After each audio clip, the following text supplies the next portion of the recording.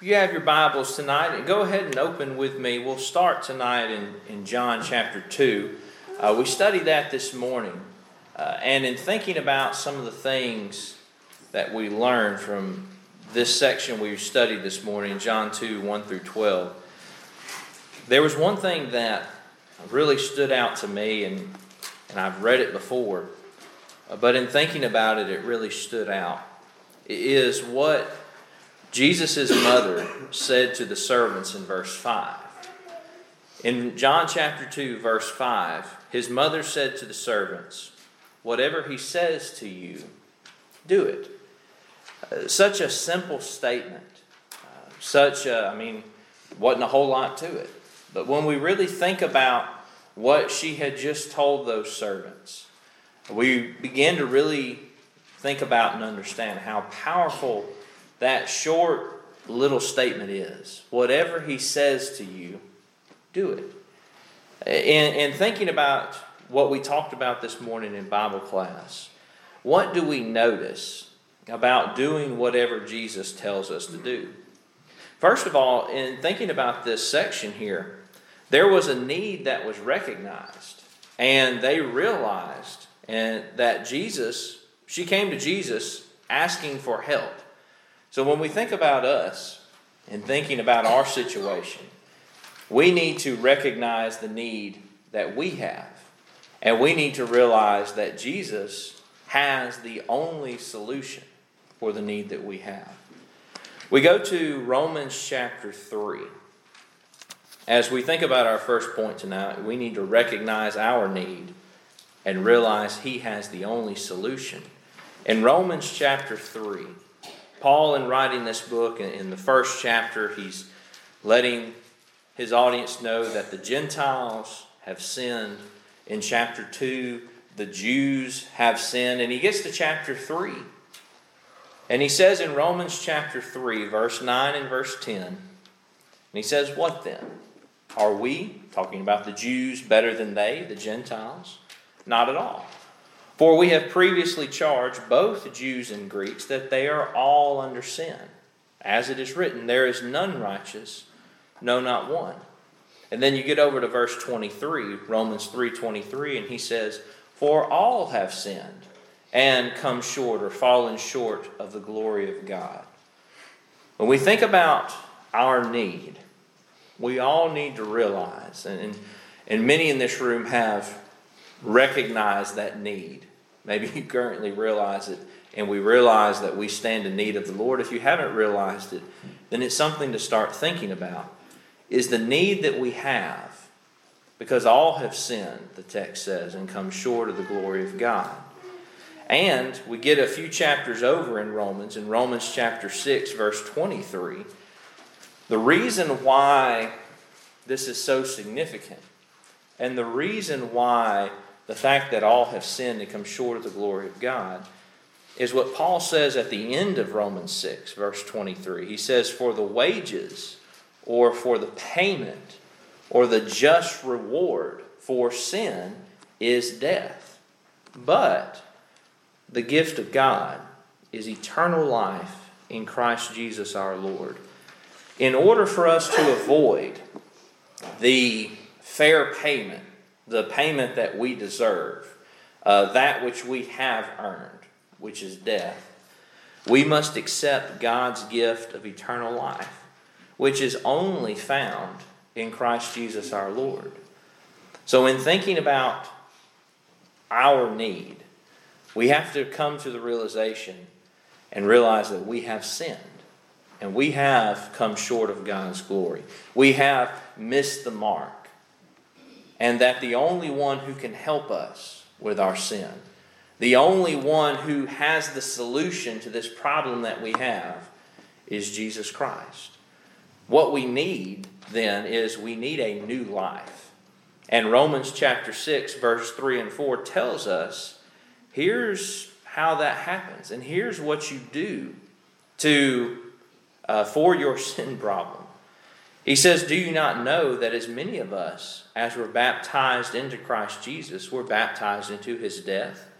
Therefore, we were buried with him through baptism into death, that just as Christ was raised from the dead by the glory of the Father, even so we also should walk in newness of life. It says in verse 8, now if we died with Christ, we believe that we shall also live with him, knowing that Christ, having been raised from the dead, dies no more. Death no longer has dominion, or death no longer rules over him. We have to recognize the need that we had. Just as in John chapter 2, they realized we have a need. They had run out of wine at the wedding, and the mother of Jesus came to him and said, they're out. We have to recognize that we too have a need. And it's we have sinned, and we have come short of God's glory. And the only one who can provide what we need is Jesus Christ. His blood is what we need. We need forgiveness from him. And before someone can, as our title tonight of the lesson is, whatever he says to you, do it. Before someone can do whatever Jesus says to do, they must first realize that he is the only one who can help them. If we realize we have a problem, but we go anywhere and everywhere looking for the answer, then what Jesus says to do may seem to someone to be foolish, or may seem to someone, well, I'll try something else. Perhaps you remember Naaman from the Old Testament. He was told to go and dip in the Jordan River. And he starts complaining, basically saying, I could have washed in the rivers back home. If I have to get in a river, I might as well get in a river back home, because those rivers are cleaner than this Jordan River. And his servants reasoned with him and basically said, if the prophet Elisha had asked you to do something great, something really great, something that was really a big demonstration, wouldn't you have done it? Why not just do this simple command?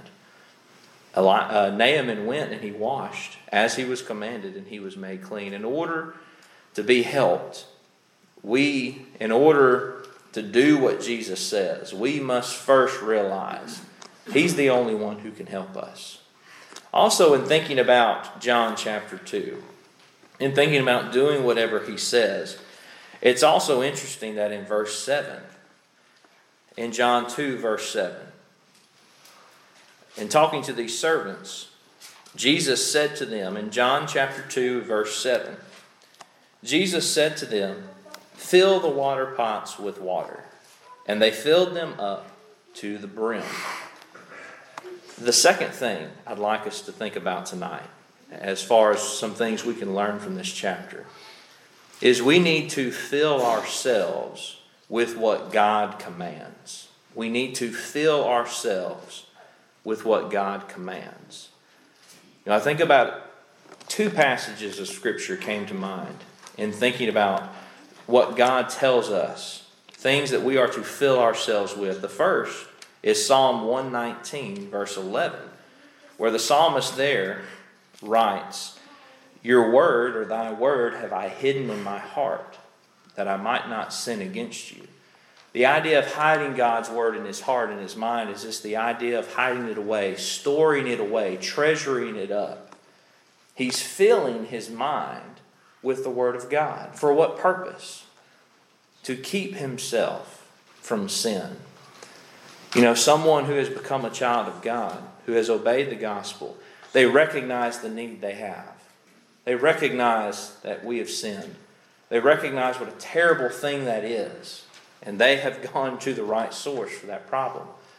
But it makes sense then that as a Christian, I realize how terrible sin is, and now I want to do whatever I can to keep myself from that.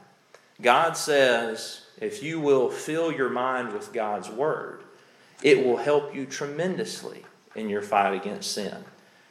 Today, there's things that in and of themselves are just fine. Television and computers and our cell phones and all the wonderful books that we have at our fingertips today, and many other things that we can fill our minds with. And there's nothing wrong with putting those things in our mind as long as they're good and wholesome. But something that we don't need to forget is if we are not making time to fill our minds with God's Word, to put God's Word in our mind, we are going to have a very difficult time fighting temptation. I would encourage you tonight, if you do struggle with temptation, if there is something that you struggle with, and I would say, if we're all being honest, there's probably something that we all battle with. If there's something that you struggle with, then dedicate yourself to spending more time in the Word of God. It will help you tremendously. God has said it will help us tremendously. So let me encourage you, file that away in your mind, or make a note to spend time putting more of God's Word in your mind, and it will help you in your battle against temptation, whatever that is that you may face. We need to fill ourselves with what He commands. His Word will help keep us from sin. Also, now go with me to a New Testament passage, 2 Peter chapter 1. 2 Peter chapter 1.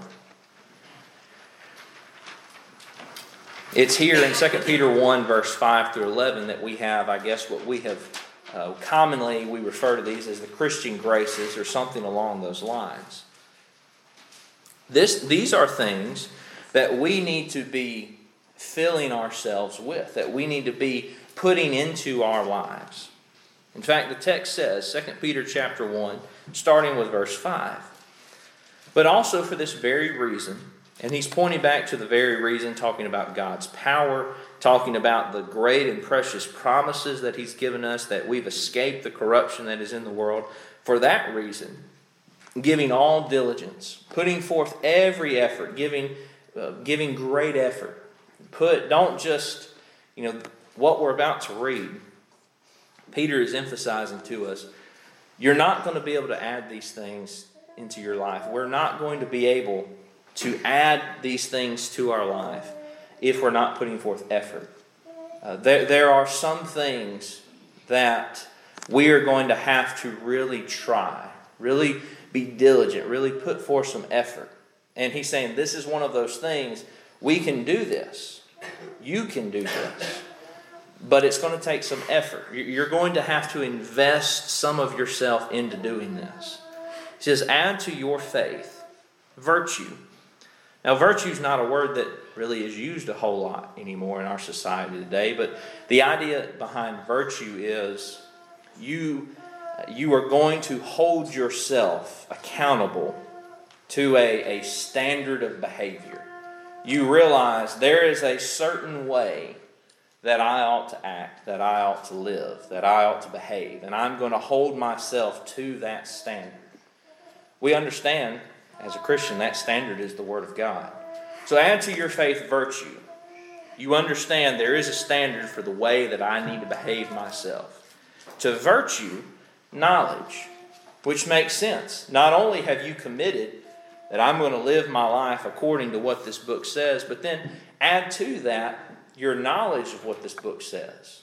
If I commit to doing what this book says, but I don't know what this book says, I'm going to have a lot of problems doing what it says.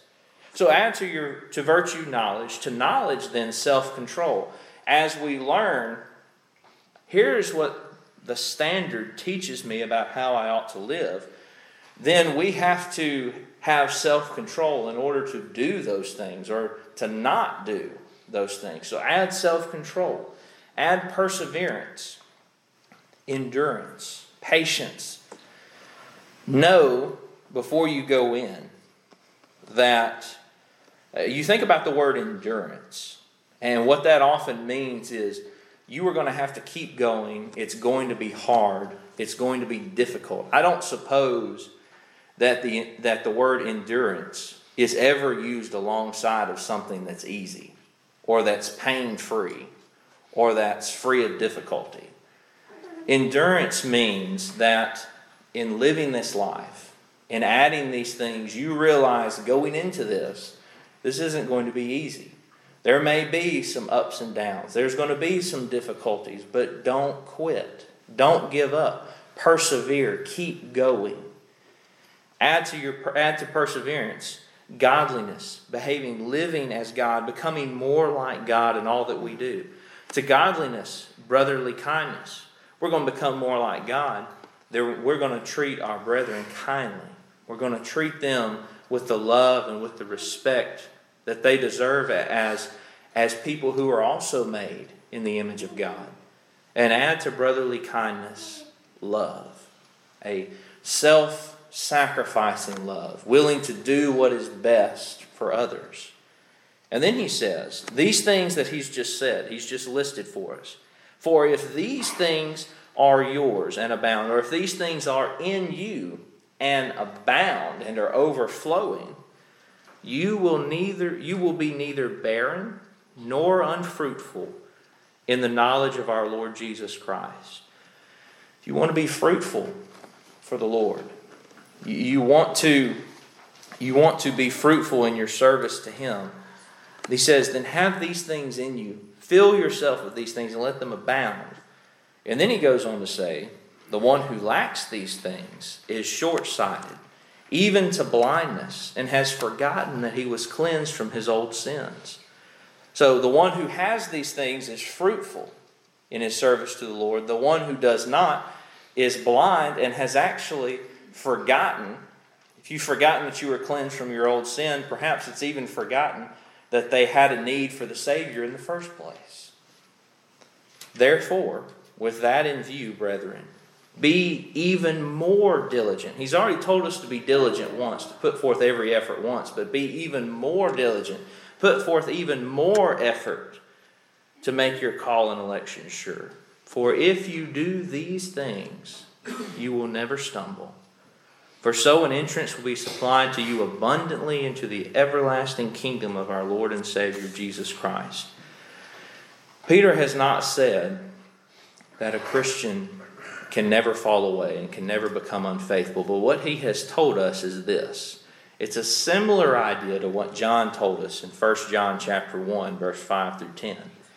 If we are putting forth a great effort to add these things to our life, then we would be, as John said in 1 John 1, verse 5 through 10, walking in the light, where we have fellowship with God, where we continue to have access to the blood of Jesus Christ. If we will commit ourselves to putting great effort, to putting every effort into doing these things, then you need not worry about your salvation or worry where you're going to spend eternity. That's what Peter has said. If you are putting every effort into this, don't worry about where you may be if you die in the middle of the night tonight. Because if you are putting every effort into doing these things, he says an entrance will be supplied to you abundantly, overflowing into the everlasting kingdom of our Lord and Savior Jesus Christ. So, whatever Jesus says to us, whatever he says to you, do it. We need to recognize the need that we have and realize that he is the only one who has the solution, who can help us with that need. Upon understanding that, upon obeying the gospel of Jesus Christ, we then need to fill ourselves with what Jesus commands. Fill ourselves with the Word of God. Fill ourselves with these things, the Christian graces as we call them, listed here. Put every effort into doing that. And then, as we also find in John chapter 2, is as Jesus commanded the servants after he had performed the miracle of turning the water into wine. He says in John chapter 2, verse 8, and he said to them, draw some out now and take it to the master of the feast. And they took it.